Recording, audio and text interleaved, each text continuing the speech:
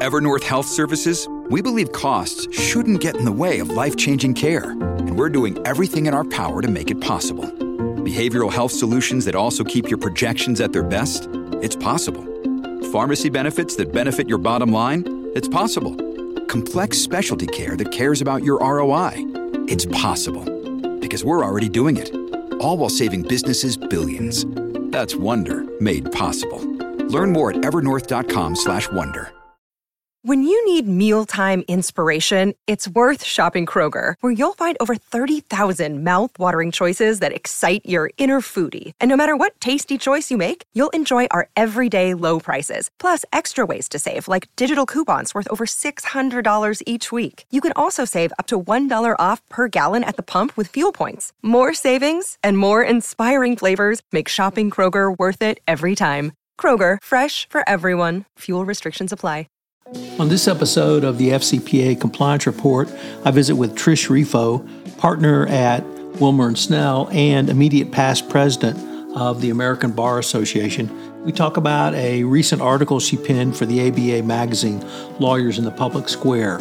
It's a really fascinating exploration of the duties of lawyers and how we have to be advocates for moral civility and respect in the public square. Hello, everyone.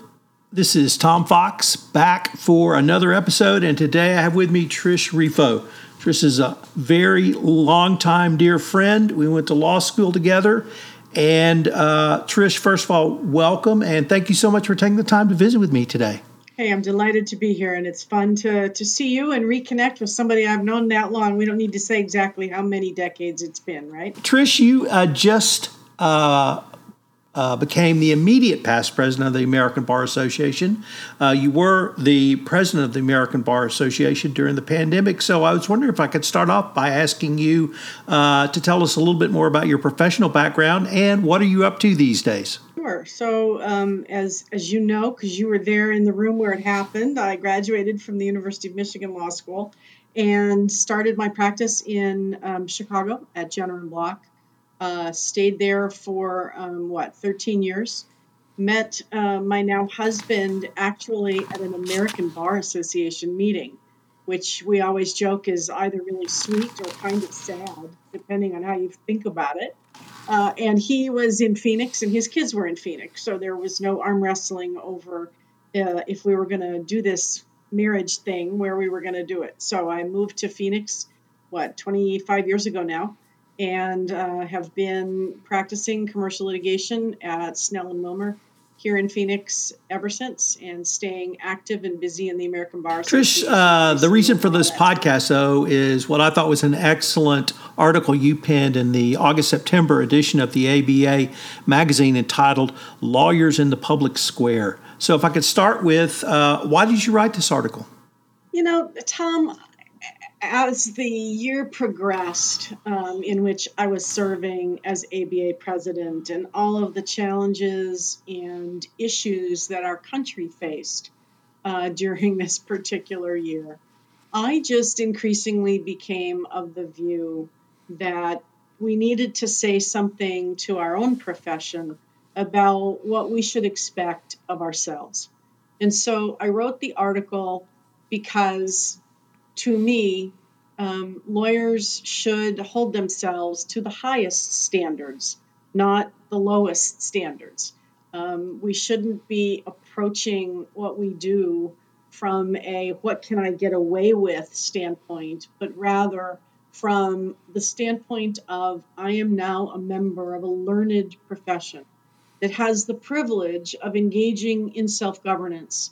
And with that privilege comes, I believe, a responsibility for all of us to uphold the behavior that we should model for others to, uphold as well. I mean, some of this has been talked about, of course, for years, and just in the context of civility in the courtroom. And certainly that is important. But it seemed to me we'd had some instances in which lawyers were just behaving badly, regardless of whether or not they actually violated disciplinary rules, but just engaging in conduct that I didn't think was the best sort of conduct that any person, let alone an officer of the court, should engage in. I have to say that's what really struck me about the article was it was a discussion about lawyers' civility towards each other, but then you made a pivot that I thought it made it particularly powerful, which was to model civility and respect in the broader society and in the public square. So why is it so important that we take that civility that we owe each other as professional colleagues and maybe turn that to the public? That was what really intrigued me. My father used to always say words to the effect of everywhere you go, you take the Rifo name with you, right? And you've got to behave in a way that reflects well on your name. To me, this is an outgrowth of the same concept. Lawyers, I think, are recognized often as lawyers, no matter where we are, whether we're in our places of worship or in our grocery store or on the softball field with our kids or whatever. We are lawyers and people know we are lawyers. And so when we misbehave, then I believe that runs the risk of reflecting on badly on who our profession is. So it's for that reason that I thought it was appropriate to remind all of us as lawyers that behaving well and doing the right thing in all of our conduct is, to me, part and parcel of the responsibility that we have as officers of the court. So that was really the point I was trying to get across, that we can't, whether we're in a partisan environment or we're in some other environment that maybe isn't even directly law related, we nonetheless have a responsibility to comport ourselves in a way that brings credit to our profession. You also wrote about the need for lawyers to engage in self-examination. And I think there have been calls for self-examination in lawyers' conduct with other lawyers. But does your call for self-examination really expand into, as you call it, the public square as well? Well, it does to me. I was trying to get all of us to think about, from a professional standpoint, how do we comport ourselves? Whether, as I said, whether you're in the grocery store or on the softball field with your kids, all of these are experiences in which we have the opportunity to choose who we are and how we want to present ourselves. We are examples as lawyers, not only to our communities, but to the people we interact with on a daily basis. The more that we can, for example, model the behavior that says, even though you and I disagree on a particular issue, the fact that we disagree on that issue says nothing about who you are as a human being.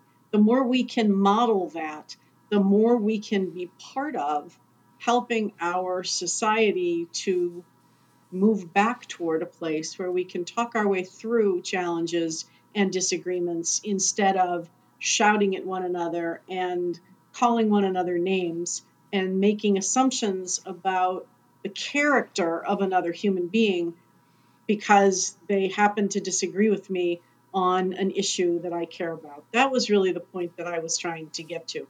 Lawyers are uniquely suited to arguing with one another, but doing it in a way that allows us, we hope, to still be able to go out after court and have a beer together. That's what we're trained to do. So let's take that training and use it in other aspects of our lives and do our part to try and heal some of the deep wounds that we are experiencing. Trish, you pointed to 2021 ABA Medal honoree Larry Fox, unfortunately no relation to Tom Fox, as discussing ethics requires more from lawyers and more than simply avoiding violations of the law. Why do you think that was so important or is so important? Well, I mean, to me, the disciplinary rules are the lowest rung on the ladder. Of course, every lawyer should comply with and adhere to the disciplinary rules. But Larry Fox's point was that is a minimum standard. So when he's a wonderful lawyer who's done all sorts of terrific things over years, but when he was chair of the ABA section of litigation, he did a program called Ethics Beyond the Rules. And he brought in people from other disciplines who looked at how lawyers analyze ethics issues and suggested precisely what I'm saying, that you need to go beyond what the rules require. For example, as I recall, there was a priest, there was a teacher, right? There were other people who deal with ethics issues who would occasionally listen to how lawyers think about solving ethics issues from a can I get away with it if I do it this way standpoint. And he was saying, in substance, that there's way more to it than that. Doing the right thing is sometimes a bigger and more complicated question than can I do this without violating the disciplinary rules? And it has stuck with me all of those years. And I think it's an important lesson for all of us as lawyers to internalize, to remind ourselves that just because I can do something doesn't mean that I should, that those are two completely different questions. Trish, another individual you cited too was a gentleman named John Boma. I hope I got that right. Why did you cite to him, and why was he why was he such a powerful influence on you as well? So John Bauma was a boy raised in Pocahontas, Iowa, who graduated from the University of Iowa Law School and wound his way to Phoenix, where he became part of and then was the chairman for decades of my law firm, Snell and Wilmer. John was one of the amazing lawyers who was at one and the same time a giant in the legal community, a giant in his community, and a giant in the organized bar. The generation, Tom, ahead of us had a few of those. There are fewer and fewer today who have all three pieces of the world in which they are so engaged. So John not only was an outstanding lawyer and the chairman of an outstanding law firm, but, when the leaders of our community needed help to solve problems, they turned to John. He was a state bar president. He was president of the Western States Bar Conference, served on the ABA Board of Governors. The list goes on and on and on. And I learned so much from the privilege of having the opportunity to both work with him on cases and work with him some in matters relating to the organized bar. He really was a giant. And one of the points that I made in the column was that John spent his professional life making friends out of worthy adversaries. His entire modus operandi was to find the good in someone, to always be civil, to use his relationships and the power of those relationships to advance his clients' interests and to serve his community. I never heard him be uncivil toward anybody in any context. That just wasn't who he was. And yet, he became one of the most powerful lawyers I've ever had the privilege to know. So he taught me that being an extraordinary human being is completely coextensive with being an extraordinary lawyer. And we lost him just as I was becoming president-elect of the American Bar Association. Unfortunately, I would have loved deeply to have had him at my side and to be my counsel during this past year. So I tried to channel him. So Trish, I'd like to now turn to the American Bar Association itself. And it occurs to me after I read your article, and it occurs to me even more now after visiting with you, that the role of the ABA is perhaps even more important now than it's ever been. And how can the ABA help lead us in this self-examination of both lawyer professionalism to lawyers, but also in the public square? Great question, Tom. And you know that the ABA is, because we're the largest voluntary organization of lawyers and legal professionals in the world, it is a big and sometimes unwieldy beast that is both its wonder and on occasion its challenge. But so there are all kinds of pieces of the American Bar Association that are thinking about and addressing these kinds of issues. Obviously, the American Bar Association writes, in the first instance, the model rules. So we play a role in talking about what is the lowest standard, right? The don't break the rules standard.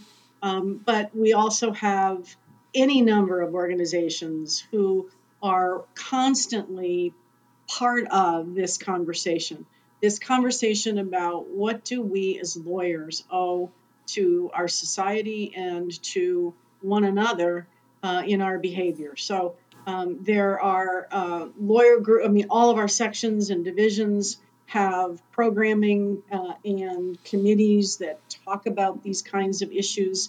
There are groups that are working on addressing standards and things that are less than the disciplinary rules on these kinds of issues.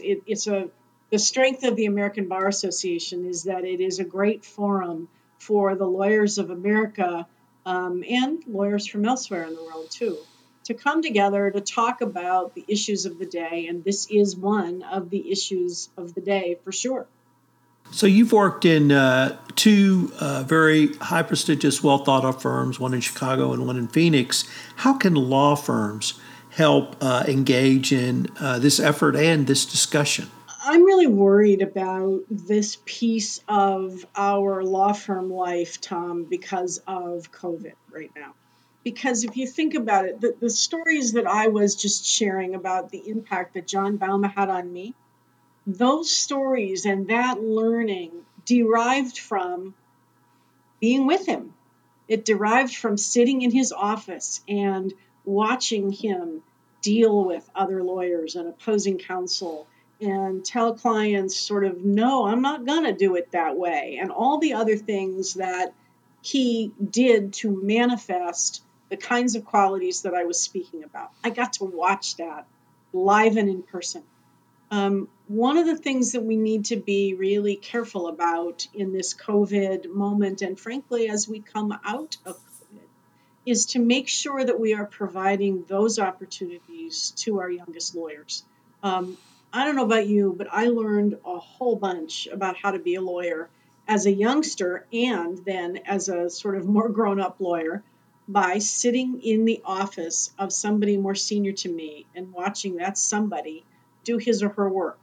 That isn't happening as much in an in-person setting right now because so many of us aren't even in our offices yet to be able to have those interactions. So we need to be really careful in all of our practice settings, to be intentional about passing on those kinds of teaching moments to our younger lawyers. You know, when I talked to law students last year as ABA president, one of the things that I emphasized repeatedly was the fact that when you become a lawyer, you're not just getting a job for Pete's sake, right? You are joining a profession. And that's an intangible that is hard to describe, but we as a profession need to pass those values on to our younger lawyers. And law firms are among the most important places where that kind of transfer of not just knowledge, but the sort of the folkways and the mores of what it means to be a lawyer are passed on.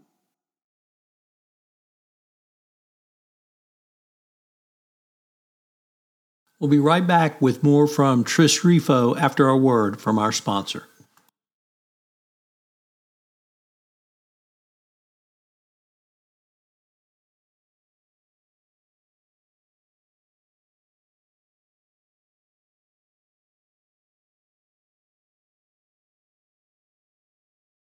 Trish, I would be personally remiss if I didn't take the chance to ask you about your tenure as ABA president. I can't think of a more tumultuous year to be the president, frankly. But I wanted to conclude with maybe what are the 2 or 3 top memorable things from your perspective, from your tenure as president, or what are you the most proud of? So it was a crazy time, and I shared the crazy time with every state bar president, every local bar president, every international bar president, because all of us were sort of in this pickle together. None of us got the year that we intended or hoped for. I am particularly proud of what the American Bar Association was able to do in the midst of COVID. And 3 things in particular I would point to. First off, we deepened our support for and connection with the Legal Services Corporation. It has always been the number 1 legislative priority for the ABA to support additional funding for the Legal Services Corporation. We were able to accomplish that with them this year and increased the funding and did everything else we could to support the Legal Services Corporation. And you will appreciate, Tom, that the coolest part of doing that was that at our big lobbying event in Washington for the Legal Services Corporation, which of course was virtual this year, we got Coach Jim Harbaugh from the University of Michigan to come and be interviewed. He's a giant supporter of the Legal Services Corporation. And of course, as a Michigan grad, it was a giant thrill to have the chance to interview him live on camera. And we did a little Go Blue moment in support of LSC funding. So I was deeply proud of that. A second thing that we did was think about how basically to reinvent the office of the president of the ABA in the context of an entirely remote year. In a normal year, I would have been on the road 300 nights sleeping on a hotel pillow. Obviously, that didn't happen. So how do you project the office of the president in a time when there are no in-person meetings for the president to go to? So we started from scratch. And I was locked in my house, as we all were for most of my year as president. I spoke to more than 60,000 people from my house. Because instead of hopping on and off of airplanes, I just said yes to every speech that I was offered to give. And so we ended up having a greater impact than probably any other ABA president, just if you looked at sheer numbers of people that we were able to touch. And finally, I would say a deeply important thing that we did was to be there both for our nation during this COVID crisis and for the lawyers of America. We put together task forces around the unmet legal needs that were apparent and increasing during the course of the pandemic, be it domestic violence issues, be it benefits issues, or most recently, the eviction crisis, about which we had been warning folks for a very long time and had the chance to work with the White House on issues relating to evictions. So I was very proud to see that we could help our communities, but we also helped lawyers. We had a terrific task force called Practice Forward, which addresses all of the challenges that lawyers face, whether they're solo practitioners or whether they're in big firms, as they try to practice remotely or partly remotely, and all of the issues that flow from that, with a particular eye to the truth that women, and particularly women with children in our profession, have suffered significantly more during the COVID crisis than our male colleagues. So putting together some practices and policies and procedures that can help women, particularly, as I said, women with children in this challenging time. So that's just a summary of some of the things that the wonderful American Bar Association was able to do for lawyers and for our communities during what was for sure a very challenging year. Trish, unfortunately, we're near the end of our time for this episode, but I was wondering if our listeners wanted any more information on the topics we've touched upon in this podcast, where could they go? Best place to go is www.americanbar.org, which is the ABA website. I will, with a little bit of a wink, say that the good stuff is behind a paywall. So if you really want the good stuff and you're not an ABA member, you're going to need to join. But there's tons of publicly available information on that website that can guide anyone who's interested in learning more about these topics. Well, Trish, like I said at the start, this has been a long overdue podcast. I can't thank you enough, and I look forward to continuing the conversation. Thanks, Tom. It was great to be with you. This is Tom Fox again. Thank you for listening to this episode of the FCPA Compliance Report. We got a new great podcast out on the Compliance Podcast Network called Effing Argentina. This is based upon a book by Greg Greenberg, who is my co-host for this new podcast. And we take a look at stories of exasperation in modern America. If you're exasperated, this is the podcast for you.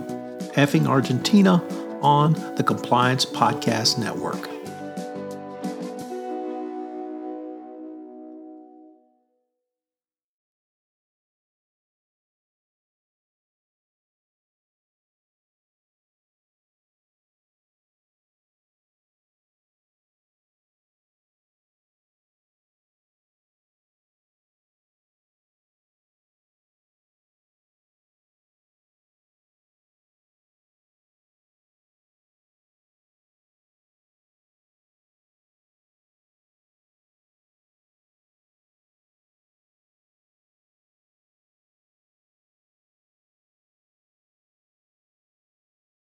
I hope you'll join me again next week for another episode of the FCPA Compliance Report. This podcast is a part of the C-Suite Radio Network. For more top business podcasts, visit c-suiteradio.com.